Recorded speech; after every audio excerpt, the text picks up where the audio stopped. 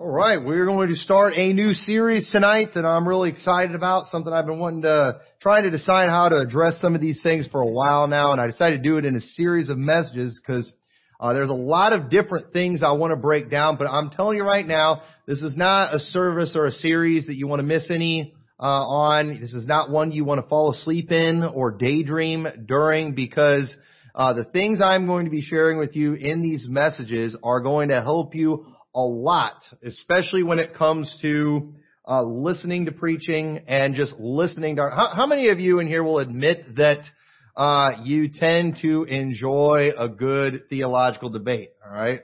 How many had fun with our theological discussion we had going on today? All right. We had a good discussion today, and that was good. I like that. I like that we can do that around here. I think that's a good thing. But how many likes it? I don't like getting in the middle of a heated debate where it gets ugly. I don't like that. But how many likes watching other people get into a heated debate where it gets ugly? All right. We're pretty bad. You know, how many of you are more likely to click on a video if it's so-and-so exposed? You know, we're probably going to be a little more likely to listen to that sermon. I thought about titling all these sermons I was going to do and just naming them after people. They get a lot more views if we did that, but that's probably not appropriate. But at the same time, when these things happen, how many of you before have ever just got all caught up in a controversy and maybe got led up a creek in a way?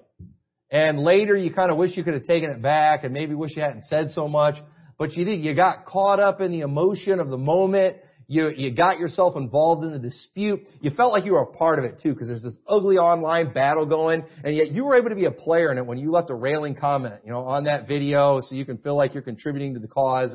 But then later you're like, I wish I hadn't done that. And the truth is, if we would take these things to heart, not only would we avoid doing a lot of stupid stuff, but we could definitely avoid getting duped and participating in wickedness. And so the title of this series is Perverse Disputings. Perverse Disputings. And so I want to kick this off by reading a passage in 1 Timothy chapter 6 and verse 3. It says, "If a man teach otherwise and consent not to wholesome words, even the words of our Lord Jesus Christ, and to the doctrine which is according to godliness, he is proud, knowing nothing, but doting about questions and strifes of words, whereof cometh envy, strife, railings, evil surmisings, perverse disputings of men of corrupt minds, and destitute of the truth, supposing that gain is godliness. From such withdraw thyself." And I want you to notice that phrase, or that term, perverse disputing, that is going on there. Now, there is no doubt, as Christians, we are supposed to earnestly contend for the faith. No doubt about that. We are, without a doubt, in a battle when it comes to the things of God, and there is no shortage of false prophets that are out there who need to be marked and avoided, and false prophets, too, who aren't just going to sit on the sidelines. They're going to do everything they can to deceive people.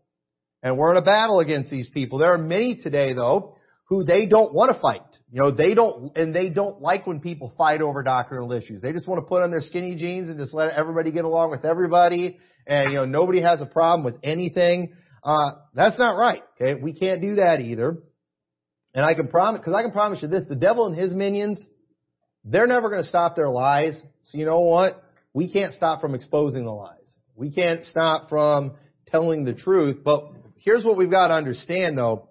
When it comes to disputes of any kind, even doctrinal ones, that it is one of the easiest things in the world to allow our flesh to take over and for pride to set in and it get ugly and for us to be in sin real fast. Will we all agree with that? That is easy to do, and there's never an excuse for sin. Even if we're trying to do something good, we don't have an excuse to sin. We can't do that. And so we got to make sure we're filled with the Spirit while contending for the faith. And for us to be doing that, if we fail to do that, we are going to be very likely to find ourselves doing exactly what Paul warned Timothy about here in 1 Timothy chapter 6, verses 3 through 5. So when we get in the flesh, we start fighting the battle in the wrong way, then we can find ourselves actually doing more damage than good. And folks, I want to be involved in the fight. Okay, I'm the kind of person I want in on the action, but I want to contribute for the good. I want to do things honestly. I want to strive lawfully. I want to change minds. I don't want to just give somebody a verbal beatdown. I want to actually change minds. I want to actually win people over to the right. I don't want to just rile up the base. Okay? And that's easy to do. I can just get my own little goon squad that just agrees with everything I say, and then we can just go attack everybody, and I'll keep them happy. But no, I actually want to change minds. I want to actually make a difference. So, before we kind of get into some of these things that we can easily find ourselves doing, let's break down this passage a little bit in 1 Timothy chapter 6, because he starts out in the chapter and he's talking about how to treat your masters as servants. But throughout the book of 1 Timothy, he's been giving a lot of instruction to different groups and just how to behave and how to act. Okay? And so he says in verse 3, if any man teach otherwise and consent not to wholesome words, even the words of our Lord Jesus Christ, and to the doctrine which is according to godliness. So Paul is specifically talking about behavior, or teaching on behavior, specifically here about how you treat your masters, but I think this would apply to any of the behavior that he's been talking about in the book of 1 Timothy throughout this epistle. And as Christians, we are supposed to live godly. God wants us living godly. He wants us being like Him. And you know what? As Christians, we shouldn't be going and looking for loopholes in the Scripture so we don't have to do these things. Because sometimes being godly is difficult. We don't want to be like the trendies where we make it like nothing's a sin anymore. And everything's all good because we're all under Christ. And I've got individual soul liberty. So you know what? Don't you preach against any of my sins. Okay? These people have always been around. And here's what they do. They're proud. It says he is proud, knowing nothing, but doting about questions and strifes of words, whereof cometh envy, strife, railings, and evil surmising. So people who do this, they're just full of pride, and in reality, they don't really know anything. Okay, it's like all these people too that know he hath no sin cast the first stone. Everybody knows that passage, but do most people really know that passage? No, they're ignorant. They're ignorant, but they will use that as a don't you judge me for any of my sins.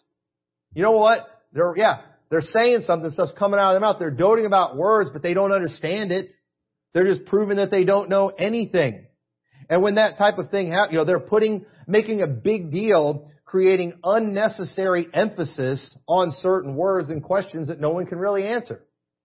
And I could talk a lot about that. We don't have time. But this type of behavior, though Paul said, from this comes envy, strife, railings, and evil surmising. So how does that work? I think it's a progression that we're seeing here. And tell me if you've ever seen this before.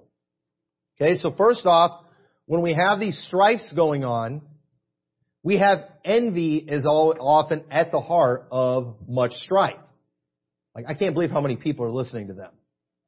Can you believe this person has a big following? Do you ever see these clowns that automatically come up on YouTube that have like a gazillion subscribers and 14 trillion views? And then you listen to it for a little bit and you're just like, this is lame. How come these people get so much attention and nobody cares about me? And you know what? It can cause you to envy if you're not careful. And envy is not a good thing, because I'm so much smarter, right? I'm so much better than them. That's envy. Causes us to get out of line. Then strife. I'm just going to go expose this guy. I'm going to go fight this person. I'm going to use his name to get attention to my YouTube channel.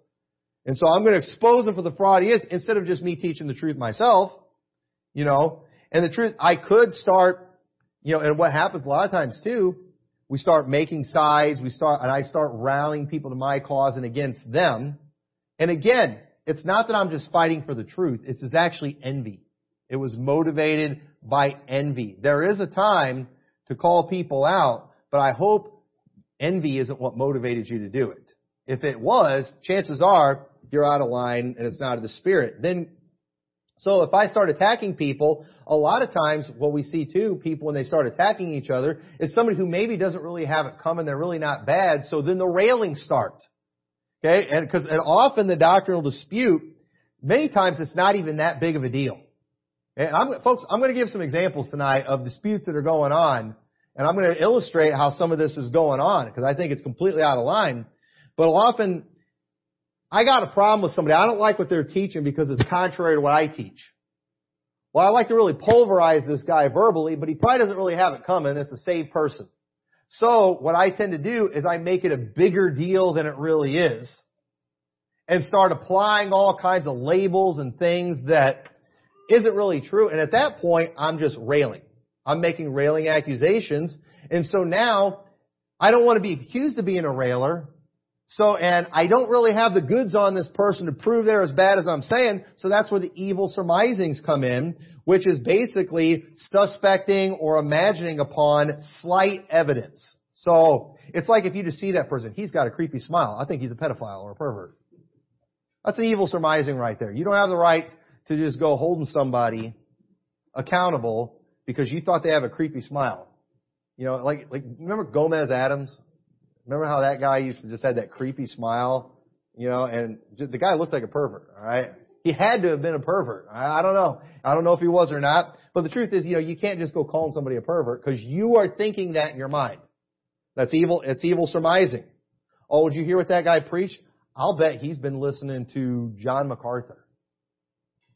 Well, until you actually know he did, maybe you ought to shut up about that. You know, until you actually have the goods. But a lot of times, I need to do this in order to make my railing accusations seem legitimate. I apply all kinds of evil motives. He's just doing this for the money. Well, that's a pretty strong accusation too. Do you have any evidence of that? You know, is there any proof? Or is that why you are doing these? Is that, if you were him, that's why you would do those things for the money? I think you're just revealing your heart. You know, we gotta watch out for that. So, he goes on then in verse 5 and says, perverse disputings of men of corrupt minds, destitute of the truth, supposing that gain is godliness, from such withdraw thyself. So perverse disputings, it would be something that, you know, it could be disputing for the wrong side, or it could be a disputing that's just not for a justified reason, or it could just be a dispute about something that's none of your business.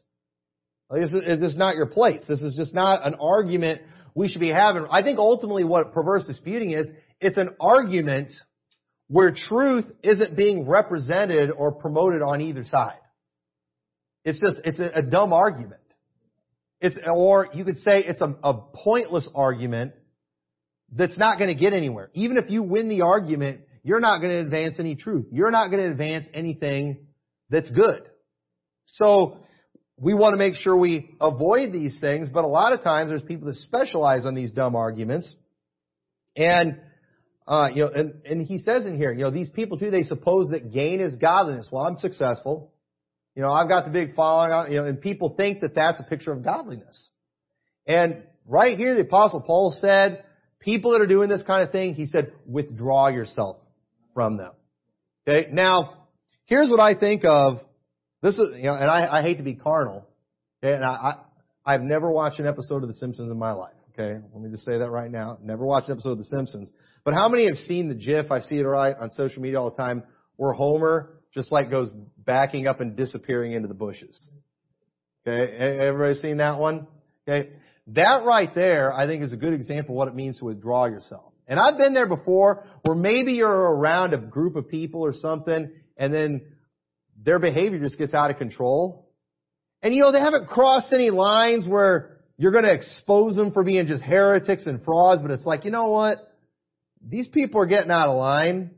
I'm just going to quietly back away. I'm going to pretend I was never there, you know, and just act like, you know, anybody ever been in a situation like that before? All right. We've all been there before, or maybe you're at an event or at work, and there's a conversation that just turns bad and it starts getting ugly.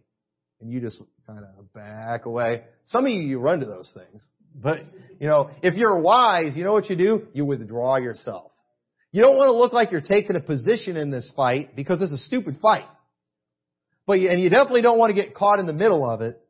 You're not trying to hurt feelings, but you're trying to protect yourself from getting caught up in stupidity. So what do? You just withdraw yourself. And that's what Paul said to do in this situation. And let me tell you something, the kind of thing I'm going to be talking about tonight, when you see this kind of thing going on, take Paul's advice and withdraw yourself. Just back out of it, hide, you know, go hide in the bushes. Just picture Homer Simpson disappearing in the bushes, and you do that to yourself. And so, and when I see a fight in the IFB, my first instinct is always to take a side. That's my first instinct. But sometimes I do. I see it turn into a perverse dispute. And sometimes I've been too late. I inserted myself, and then all of a sudden I realized I'm in the middle of some perverse disputing. And then that's just where you do. You just kind of back away. You just go and hide. And so one thing is a fact, and that is we are always going to be in a fight when it comes to doctrine. It's not going to go away. And I have no desire to withdraw from the fight as long as we're putting truth out, people are going to come after us. People are going to challenge what we believe. That's always going to happen. But here's what I want to do in this series of messages. Okay, is I want to teach you how to fight in the right way and how to spot those who aren't fighting at all, but in reality are just disputing in a perverse way. They're actually violating 1 Timothy 6:3-5. And understand, a good dispute at any moment can turn into a perverse dispute if we let our flesh get in the way. And I'd be a fool to not admit that's a danger for me. Okay? I know that about myself. If that's you, you need to know that. And so battles over Bible doctrine are very important. We need to take them serious. And it should be our desire not just to give someone that good old-fashioned verbal tongue lashing, but it should be to actually change people's minds with the truth. That should be our desire. And look what it says in 2 Timothy 2:23. He says, but foolish and unlearned questions avoid, knowing that they do gender strifes. There are some subjects that are only going to cause fights, and that's all the good that's going to come from it. And stay away from those. It says, and the servant of the Lord must not strive, but be gentle unto all men, apt to teach, patient. That's pretty clear right there. I should be somebody who is gentle with people, and if somebody does have a question or a concern, if someone is confused, I ought to be able to teach them. I ought to be gentle with them, even if they're wrong, because notice what he says here. It says, in meekness instructing those that oppose themselves, if God peradventure will give them repentance to the acknowledging of the truth, and that they may recover themselves out of the snare of the devil, who are taken captive by him at his will. We want people, if they're wrong and going down the wrong path, it shouldn't be our first instinct, expose them, mark them. It should be our first instinct to save them. Stop them. Pray that God will give them repentance from this foolish doctrine. Otherwise, they're going to be in the snare of the devil. This is going to ruin them. This is going to hurt them. It's going to make them ineffective for Christ. We've got to change their mind. But if we're going to do that, we've got to have that ability to teach. We've got to have the ability to be gentle with people and to listen and actually win them over. And let me tell you something. I'm not seeing too many people change their minds by you calling them names. I'm not seeing that. And we're going to talk about calling names next week, probably next week. I'm not seeing too many people when you're just accusing them of things, and I'm not seeing too many people's minds change when you're screaming at them. Now, is there ever a time to scream at somebody? Maybe. But how many of you get your minds changed when you just get screamed at and called idiot? No, that's where pride sets in. And that's not how we're supposed to do this thing. And we're trying to help people. Because again, is your desire to get in a dispute because you just like to fight? Or is it because you love truth and you want to see people won over to the truth? That ought to be the motivation right there.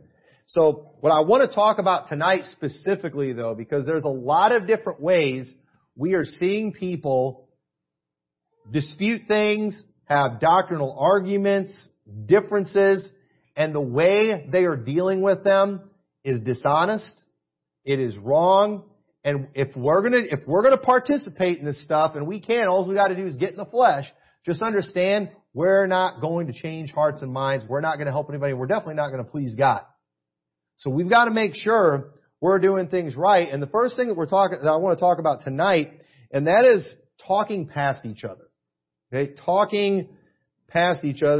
That's a phrase I hear a lot. I see this phrase used a lot in social media too, because social media people like to argue on social media, don't they? And often what happens in a social media fight is people will begin engaging in what's known as talking past each other. Right now, I guess the definition of that, it's the English phrase describing the situation where two or more people talk about different subjects while believing they are talking about the same thing. And that's a very common thing. And often it turns into an argument. And the problem is neither party understands what the other one's really talking about. And so because of that, you're saying all these things back and forth at each other, but you're never going to come to any conclusion because neither one understands the other person's position and they're misrepresenting them. And so what we have now is just a fight where nothing's being accomplished. We're not actually sharpening each other. We're not actually, and again, I love nothing more than just a good discussion where we're challenging each other and where we're opening the Bible and going back and forth. That's fine. That's a good thing. But it can quickly turn into a situation where we're just speaking past each other, and then pride's going to set in, it's going to get ugly, and we're just going to get mad at each other, and we're not going to accomplish anything. And I'm telling you, this kind of thing is happening all the time. In 1 Corinthians 14, it says, "For if the trumpet," verse 8, "give an uncertain sound, who shall prepare himself to the battle? So likewise, except ye utter by the tongue words easy to be understood, how shall it be known what is spoken? For ye shall speak into the air." We need to make sure when we're talking to people that we're talking to them in a way that they can understand us.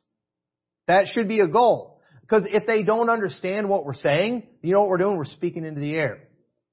And I'm afraid that's what we find ourselves doing a lot, especially on social media. There are some subjects that you just don't talk about on social media, especially on Twitter. You only get so many characters, and they're not going to get what you're saying.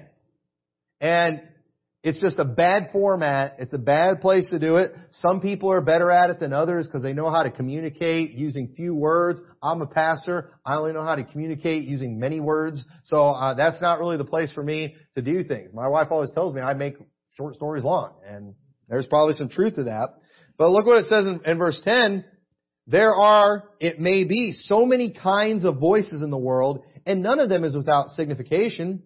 Therefore, if I know not the meaning of the voice, listen, I shall be unto him that speaketh as a barbarian, and he that speaketh shall be a barbarian unto me. Now, is Paul saying either party is a barbarian? No. But if both parties don't understand each other, both parties are going to think of the other one as a barbarian or somebody who's just ignorant. And I'm telling you, when it comes to theological disputes, one of the things that I'm seeing all the time, because I'm the first one too, while I try not to always get in the middle of a good doctrinal dispute, if I find out there's one going on somewhere on social media or something, I like to go look. I'll go check that person's Twitter or whatever, see what they're duking it out about. But a lot of times too, but I'm also the kind of person, I'm not afraid to call people up. And I'm the kind of person, I'm not afraid to talk to somebody I think is a heretic. And I'll call them up and say, hey, can you just clarify? I've literally called many preachers up before. It's like, hey, I'm going to be preaching against your position Sunday. I want to make sure I'm understanding you right. Is this what you actually believe? I'm not afraid to do that. You know why? Because if somebody from that group listens to my message, I don't want to just speak past them because I won't accomplish anything.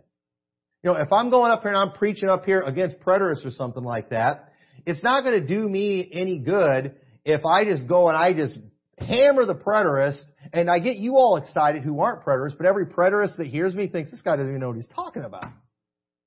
This guy doesn't even understand our position. He's completely misrepresenting. He doesn't know what we think, and I'm applying all these thoughts and motives. I'm not going to win any of them. I'm not going to win any of these people over. I have nothing to gain by misrepresenting somebody's position. And so when disputing doctrine with somebody, make sure you actually understand their position and they understand yours. And that's going to require you not always talking the whole time too. And hearing somebody out, well, this person's a heretic. I don't want to hear what they had to say. Well, then don't talk to them at all. Then just stay out. Then don't engage in the conversation unless you're actually willing to listen. Now, there are some people, I'm not interested in trying to change their mind on things because I'm not interested in studying their position. I don't want to know. I don't care. But, there might be somebody else who wants to reach those people. If they want to do that, they can. But in the meantime, I'm not going to go picking fights with them everywhere unless I'm ready to engage, unless I feel like I understand their position. If I'm talking to a Catholic Think about that. Now, we all know Catholics are bad, right? But you know what? I should be able to get up here, if I'm preaching against Catholicism, I should be able to accurately state their position and their beliefs in a way that when they hear it come out of my mouth, I'm like, Catholics believe this. A Catholic should be able to sit there and say, that's exactly what I believe. Now, they might not agree with my interpretation of the Scripture, but when I'm talking about them, if I'm not able to accurately represent them, you know what? I'll never change their mind. Like, he doesn't even understand what we even believe. And so I've gained nothing. I'll get you all fired up because you already all don't like Catholics. And you'll overlook any facts that I get wrong because, again, you're not Catholic. You're not even thinking about it. You're against it. But understand, if I actually want to win Catholics over, I better get my facts straight. I better not say things about them that aren't true. If I misrepresent them, they're not going to listen to anything that I say. If I misrepresent their church or their leaders, they are not going to listen to anything I say. I don't understand why this is so hard for people to accurately represent. Why is it I can't find anybody when debunking me? Me specifically on certain doctrines, they always have to misrepresent me. Okay? Now, maybe I'm not doing a good job communicating sometimes, and that could be. Sometimes it might be partially my fault, but sometimes it's just because people are doing straw men, which we're going to talk about, which is not, when you're just killing straw men, you're not accomplishing anything either. I'll say more about that in a little bit, but I gain nothing when I misrepresent. So you've got to make sure you understand them and they understand you before you're going to get anywhere with them. Also, you need to make sure you understand their language. Now, please get this, okay? Now, look back at 1 Corinthians 14 again. In verse 10, he says, there are, it may be, so many kinds of voices in the world, and none of them is without signification. Therefore, if I know not the meaning of the voice, I shall be unto him that speaketh as a barbarian, and he that speaketh shall be a barbarian unto me. Again, this isn't reality. This is how it is for him. This is how it is for them. They see me as a barbarian. You know why? Because we don't understand each other. Different countries, different cultures speak in different ways, don't they? Okay, and even in America today, we have a lot of slang. There's a lot of differences in our vernacular. Okay, if somebody comes, if I get up here in church and like, that person's a dog, that's usually an insult, isn't it? That's usually what we call a sodomite or something, right? But did you know, for some people, that's a friendly greeting. What's up, dog? Okay? Yeah, and if some guy came up to me and was like, what's up, dog? And I punched him in the nose, I'd be like, you're a jerk. Why are you doing that? It's like, he called me a dog. Hey, the Bible says, for without are dogs. He was basically calling me an unsaved reprobate. I know what the Bible says. I know what came out of his mouth, but is that what he meant? No, it's a different language. It's a different way of speaking. Now, we all get that when it comes to this type of thing, but did you know in the religious world, people use the same words in different ways many times? You've got to get this down, folks. There's a lot of religious people out there. They use the same words that we do, but they use them in a different way. They don't mean the same things that you and I mean when we say them.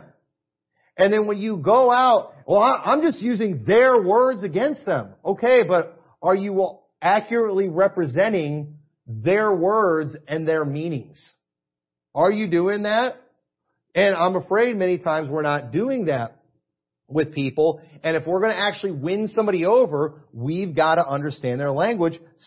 People use different terminology. And let me just use this as an illustration when it comes to repentance. Some people use the word repentance or repent different than we do. And you've got clowns out there who want to go throwing everyone in hell who uses the word repent different than we do.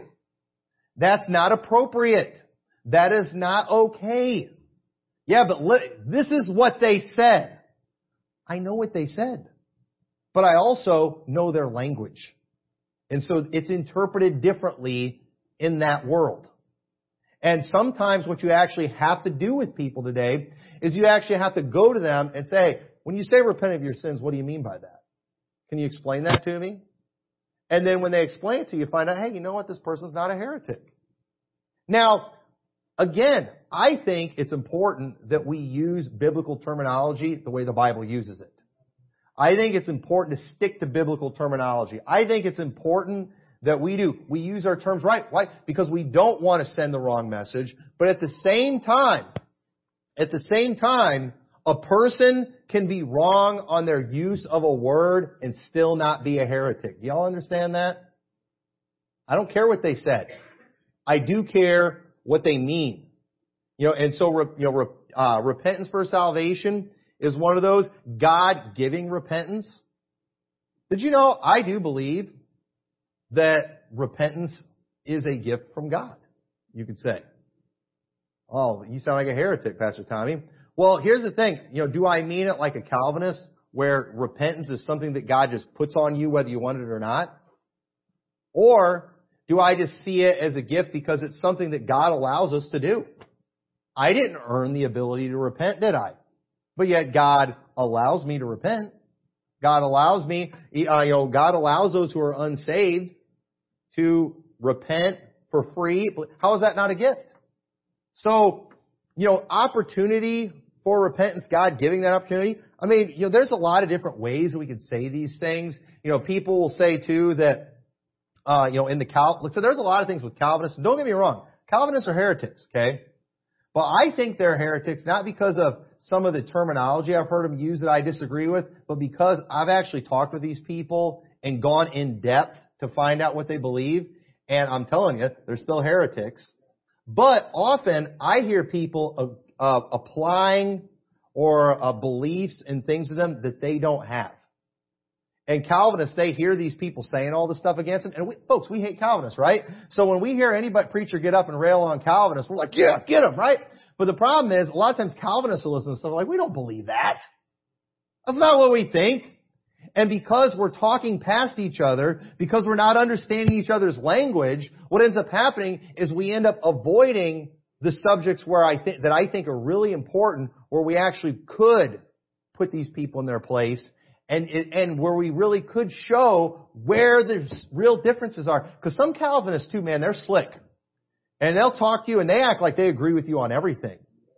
And the thing is, verbally in many ways they do, but I've learned their language and no, they're still, yeah, I heard what they said there. I heard what they said about once saved, always saved. But when a Calvinist says once saved, always saved, it's not the same thing as when we say once saved, always saved. There's a difference. And you know what you have to do? You got to learn a little bit to figure out what that is. You got to talk to these people. You got to read their writings and see where they're coming from. And I'm going to tell you right now, their version of once saved, always saved is wrong. And ours is right. And it can be proven from the Bible. But at the same time, people are always just going, and I see this, and I cringe when I see this. Because I want Calvinists to get exposed, but I want it to be done right. And they're just hammering Calvinists for stuff that they don't believe. That's pointless. You're going to speak into the air. You're going to end up doing more harm to our side than good when you do this type of thing. So don't do that. And so we can't condemn a person. When we start declaring to people unsaved or reprobate especially, because of a misunderstanding in language, you know what they're going to do? They're going to look at us like a barbarian.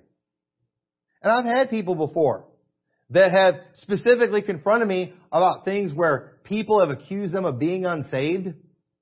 And they're just like, what is wrong with you people? I mean, they're just like, I don't understand you guys. You're nuts. Well, here's what you said. And then I'll explain it to them. And the thing is, they'll be like, okay, but it's like they think you guys were nuts for even thinking that I thought that. And I'm afraid a lot of times, and let me tell you something. Our stripe of IFB, we're the best, we're the clearest, we're the most accurate when it comes to repentance. Okay? But we're often jerks about it. And people look at us like barbarians. And it's because we're just like a bunch of maniacs over there acting like animals. Like monkeys in a zoo somewhere, throwing feces at these people. And they look at us and it's like we're stupid. It's like, no, we're not stupid. We just don't always behave very well. And the truth is, If they would learn our language, they would find out, hey, we're not stupid. And if we would learn their language, we'd find out, hey, they're not stupid either. This is a different way of communicating things. And so I want to actually win people over. I want to find out where they're really coming from. And that's why when we go out soul winning, we often ask people different questions. We're trying to find out where they're coming from. We're trying to find out what they think, because there's a lot of churches out there, a lot of groups that use a lot of religious lingo. And people know a lot of the things. Hey, do you believe on Jesus Christ? Yeah, of course I believe on Jesus Christ. I'm a Catholic. But at the same time, too, that just means they believe in Jesus. When we say that, we mean, are you trusting in what Jesus did to get you to heaven? That's what we mean, but we've got to explain that. We've got to ask questions. We've got to get that thing across. And so we can't go around condemning people for improper use of 1611 English. We don't have the right to do that. He said, if in that person's heart, if in that person's mind, they are trusting in Jesus Christ for their salvation, they're saved. I don't care what they're saying. Because it's with the heart man believeth unto righteousness. It's not magic words. Okay? It's not magic words that we say, well, we've got to say everything just right. No, it's a heart matter. And there's a lot of people out there that haven't been taught a whole lot. They might even have some bad terminology. But in their heart, they've got it right. And they're saved. And we got to watch out for that. And then the argument shouldn't be whether or not, like when we're arguing with a lot of the other Baptists about repentance, the real issue should not be, are these people saved? No, the real argument is about how we should present the gospel, how we should use certain words.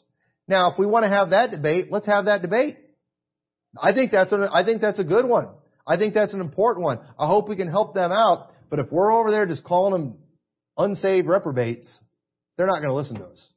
We're not going to get anywhere with them, and we're just going to end up speaking past each other. Another area too, lordship salvation. Okay? Obviously, lordship salvation, meaning you have to make Jesus Lord, meaning you've got to agree to be obedient and to be a disciple and follow Him all the way to the end. That is work salvation. Okay? Lordship salvation is bad. But if somebody comes and says, I believed on Christ as Lord and I got saved, or that you have to affirm the Lordship of Jesus Christ, well, you know what you have to do? You have to ask follow-up questions. Because here's an example too. If somebody, I would say that for a person to get saved, they have to recognize Jesus as Lord, meaning He has the power to throw me into hell if I don't obey His law and believe on Him. And isn't that what we're doing when we get saved? When we acknowledge the guilt of our sin, what we are doing is we are acknowledging that the Word of God is the authority. I'm not going to plead guilty to a law that I believe is unconstitutional. Or I'm not going to plead guilty to an authority that I do not recognize. Y'all understand that? I'm not going to do that. If one of you after church tries to put a ticket on my car, I'm not going to acknowledge your authority and pay that ticket. Because I don't believe you have that authority. Okay? And understand, one of the reasons a lot of people reject Christ is they don't believe He can throw them into hell. They don't believe that they are guilty of His law. And you know what? If you're going to get saved, you better admit that you're a sinner, you transgress God's law, and you deserve to go to hell. Now, doing that is recognizing the Lordship of Christ, isn't it? But is that me pledging to live a life of indebted servitude to Him? No, it's not. So just understand, people can say wrong things sometimes that send different messages, but we've got to actually find out what they mean before we just go pulverize them.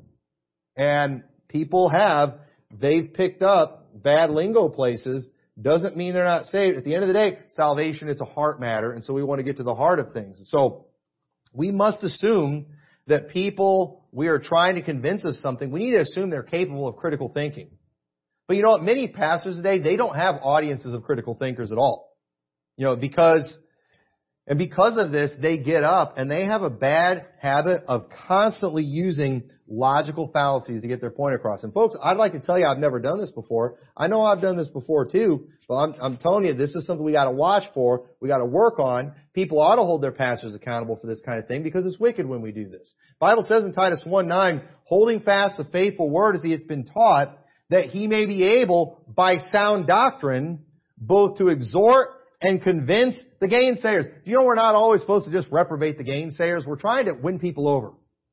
We're going to try to exhort, we're going to try to convince them, and we're going to do it through sound doctrine. And throughout this series, we're going to talk a lot about different logical fallacies that just prove a person doesn't know what they're talking about, or things that don't make sense. That if we're actually talking to somebody who has the ability to think for themselves, we're never going to win them over. And I don't want to do that. I don't want to be that way.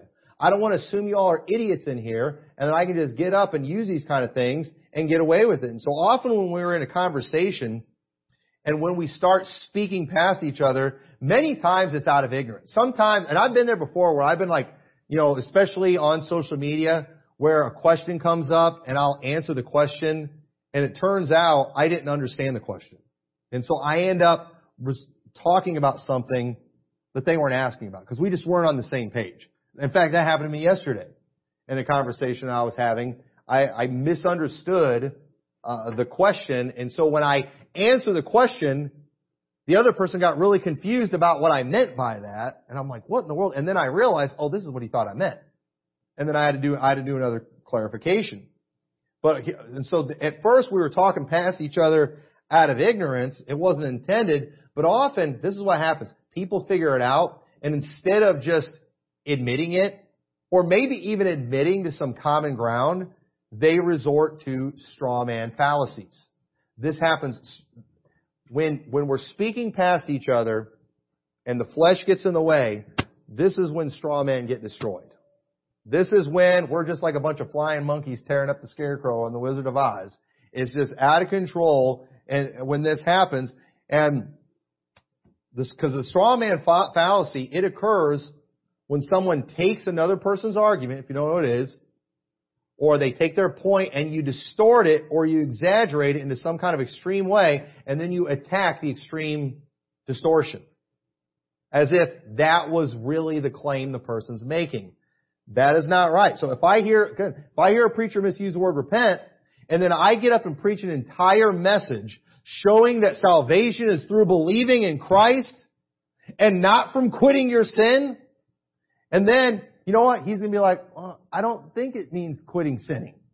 And so, I'm preaching this whole message, just hammering this guy. Can you believe he said repent of your sins? Over and over again, the Gospel of John says believe. Never use the word repent one time in the Gospel of John. This guy thinks he's turned from all his sins. No, he doesn't. Go ask that guy if he's turned from all his sins. No, he'll tell you, I'm a sinner still.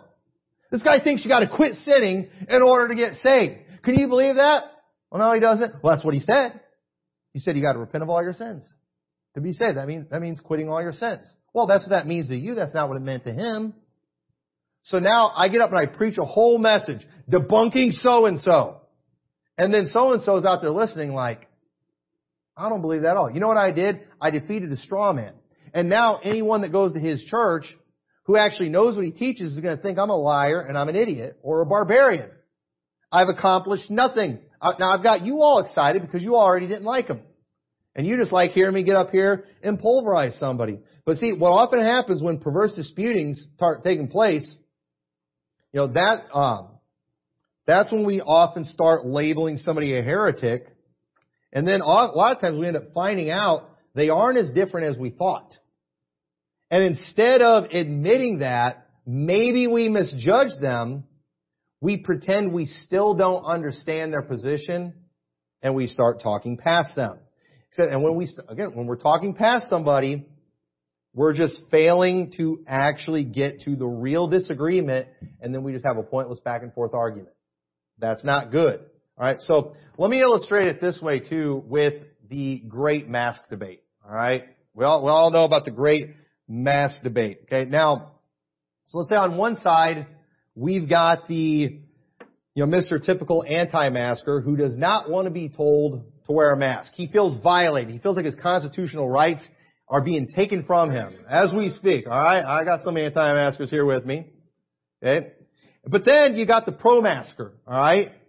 Now, Mr. Pro-masker, he believes everything the government tells him, right? You know, or he might just be somebody who just doesn't want to fight the battle and doesn't mind putting the stupid thing on. Okay? So the first thing what I kind of did there at the beginning, I set up a false dilemma or false dichotomy, which is also a logical fallacy. You know, in other words, if you are okay with wearing the mask, you're just like a dirty communist redcoat that just worships at the altar of Dr. Fauci, and you just can't wait for the government to come and take all our rights away, and you want to take the mark of the beast. Right? Hey, the argument never goes that far, does it? Just change one letter. Mask to mark. Tell me there's not a correlation right there. But you know, the truth is, that person, maybe they just don't see this as a battle worth fighting. And, you know, listen, it's the government forcing this stuff on us. It's not really the government. It's these dirty corporations. It's not that poor sap. It's just wants people to leave him alone, including the anti-maskers. He just wants everybody to leave him alone. I'll put the stupid mask on and I can go somewhere and be in peace. That's how they really are. And so what we've done, though, we've created two sides. We've drawn a line in the sand so that everyone that's pro-mask, you know, they're a communist promoting the mark of the beast. The anti-mask guy, he's just a founding father worshiping anti-science terrorist who loves killing everybody, and he hates soul winning, and he probably worships John MacArthur. Okay? So that's what we've done. Now, Mr. Typical Anti-Masker, he likes and shares literally every article he sees against masks. Right? Because he hates them. He doesn't want to wear them. He wants to change people's minds on these things. And you know what? He's so zealous about it, he sometimes likes and shares posts that aren't factually true. All right? And so, in the heat of the argument, a lot of times, he makes statements like, masks do absolutely no good, completely worthless. Okay? And now what this does, this gives the guy who's not really pro-mask, but just doesn't want to join the revolution like the rest of us, it gives him the opportunity to retaliate now and prove Mr. Anti-Masker wrong. All right? So for Allie, come up here and help me with this. All right? I got this dirty mask up here that I wear when I'm forced to. It's all covered with dirt and nastiness. All right? So let me show you something. All right? So I'm Mr. Anti-Masker. I hate it. These things are worthless. You think these things are going to stop a virus? Oh, yeah, that's not going to do nothing. This thing can't do anything. But in reality, it's not about stopping the virus. It's about stopping the spit. Now, I did this the other day, and I was surprised what happened. So check that out. Look at that. That can hold water, can it? You know what that tells me? If that can hold water like that, that can stop spit. All right? So go ahead and get rid of it. You know what I just proved right there? Masks aren't completely worthless. So now, I just proved Mr. Typical Anti-Masker just idiot. Look at that. I just proved all of you that masks can stop spit. And yet some of you out there, you're so dumb, you're so ignorant that you think it's completely worthless. But you know, the truth is, I was liking the post and I was sharing the post because I just hate masks, all that. But at the end of the day, you know what the real discussion is about? I don't feel like I should be forced to wear one. Isn't that what it really comes down to? But that's not what we're talking. You know what we're talking about? Whether or not spit stops, or a mask will stop spit. Yeah, that's pretty simple.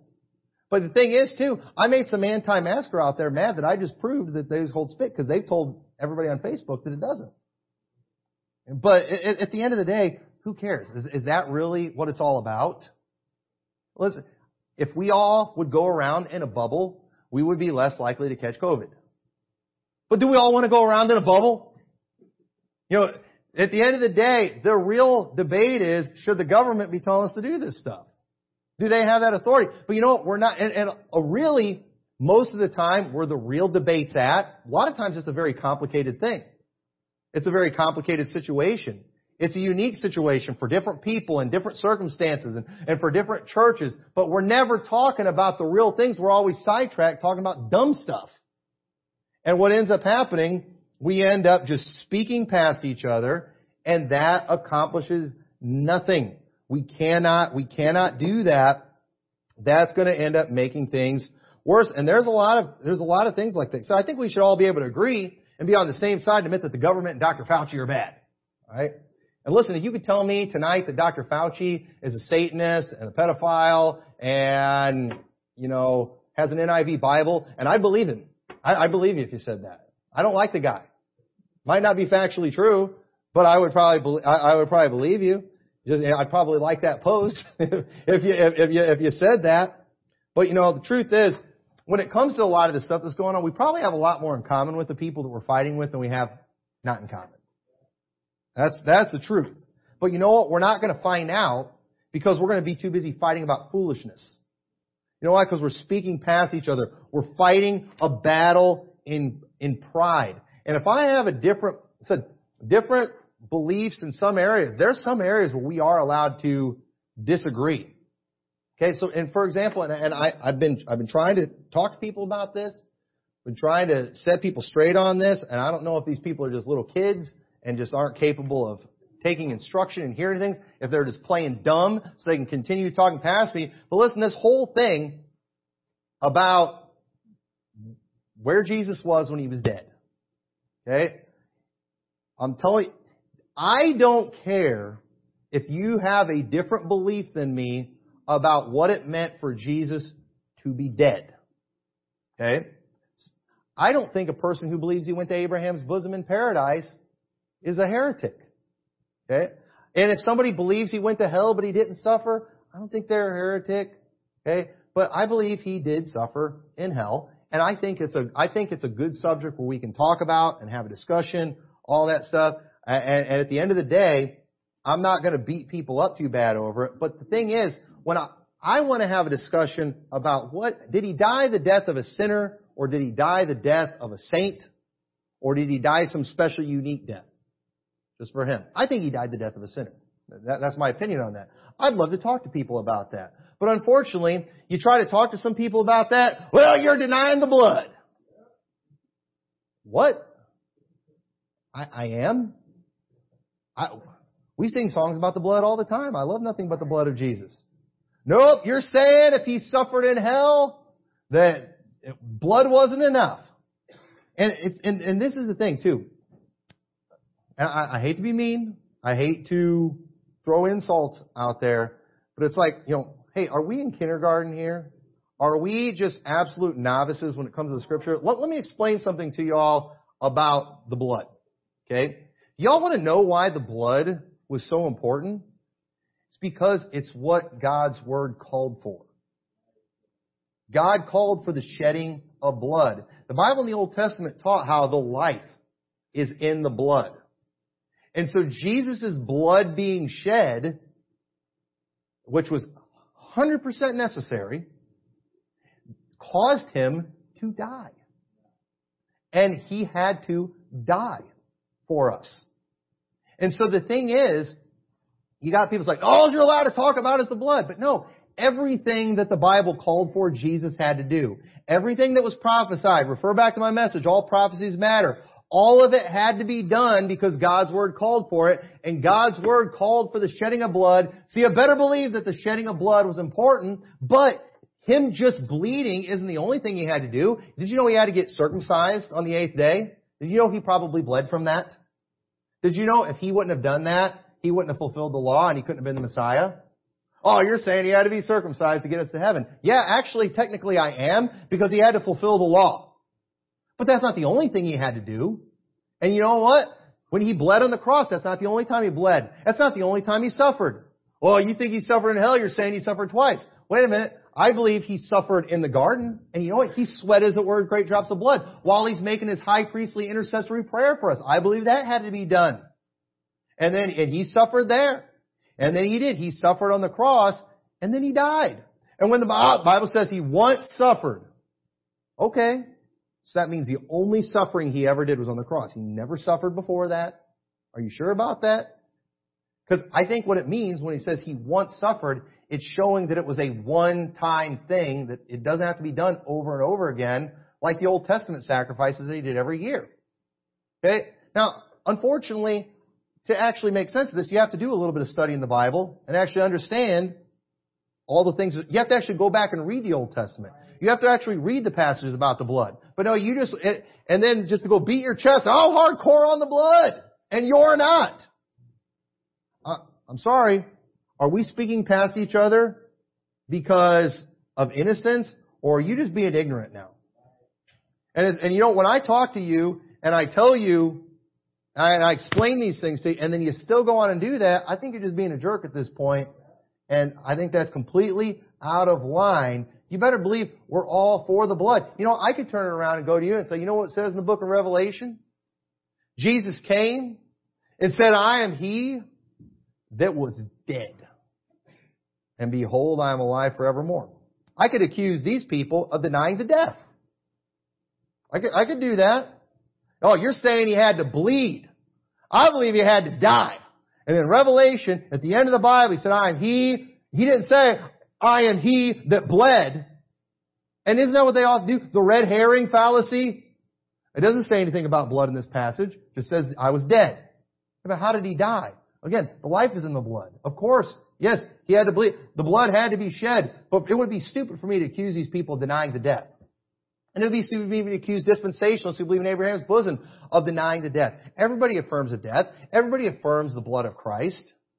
But many people, they don't want to talk about where the real issue is because they're not comfortable. They don't understand it. And so what do? Straw men. I'm going to preach a whole sermon about the blood and prove just how hardcore I am. Just screaming it is finished, not having any clue what that actually means. Not understanding I don't even understand the theological significance of the blood and why it had to be the blood. But you better believe I'm going to cream all these other people and accuse them of denying the blood atonement. Folks, that's serious. And you know what? When somebody accuses me of denying a blood atonement, you know what? I hear them as a barbarian. I think you're a barbarian. Now, a barbarian is somebody too that's just, they're so dumb, they're so stupid, you can't even teach them anything. And there's some people I've talked to, it's like, yeah, I see where you're coming from, and they don't do that. But then there's some, they're still stinking barbarians. And it's like, I'm sorry, this camp-meeting theology where you just use slogans and like they feel like they can sanctify anything they say as long as they say it with a southern accent and say it really loud. But I'm sorry, what you're saying is factually wrong and it doesn't make sense and you're misrepresenting. When you do that kind of thing, you fail to actually change people's minds. That is out of line. Don't fall for that. Don't fall for that. Anybody who would accuse our church of denying the blood atonement and teaching a hell atonement is either a barbarian or a liar. Okay? I think barbarian would probably be better. I think a barbarian can get saved. I think a barbarian has some hope if you can find a way to teach them. But if somebody's just a liar, that's a pretty serious thing. And we don't need to do this thing of talking past each other. And you know what? There's been times I've heard people in different groups teach weird things. And as a preacher too, my first instinct, I'm going to debunk that. But then it's like, I'll go listen again. I was like, you know what? I don't really understand this. I don't really even get what, you know what? And sometimes we just have to say, you know what? I'm just not going to bother these people because I don't get it. I don't understand it. They're not causing problems in our church. I just heard it. I didn't like it. You know what? I just need to walk away from that until I figure it out. And then when I figure it out, then I can address it. Then I can put them all in their place. But until then, I need to just keep my mouth shut because when I defeat straw men, I accomplish nothing. If I talk past you, I accomplish nothing. And there's people today, they're suffering. They're hurting themselves. They're hurting relationships. They're hurting friendships. They're hurting things with people in their church.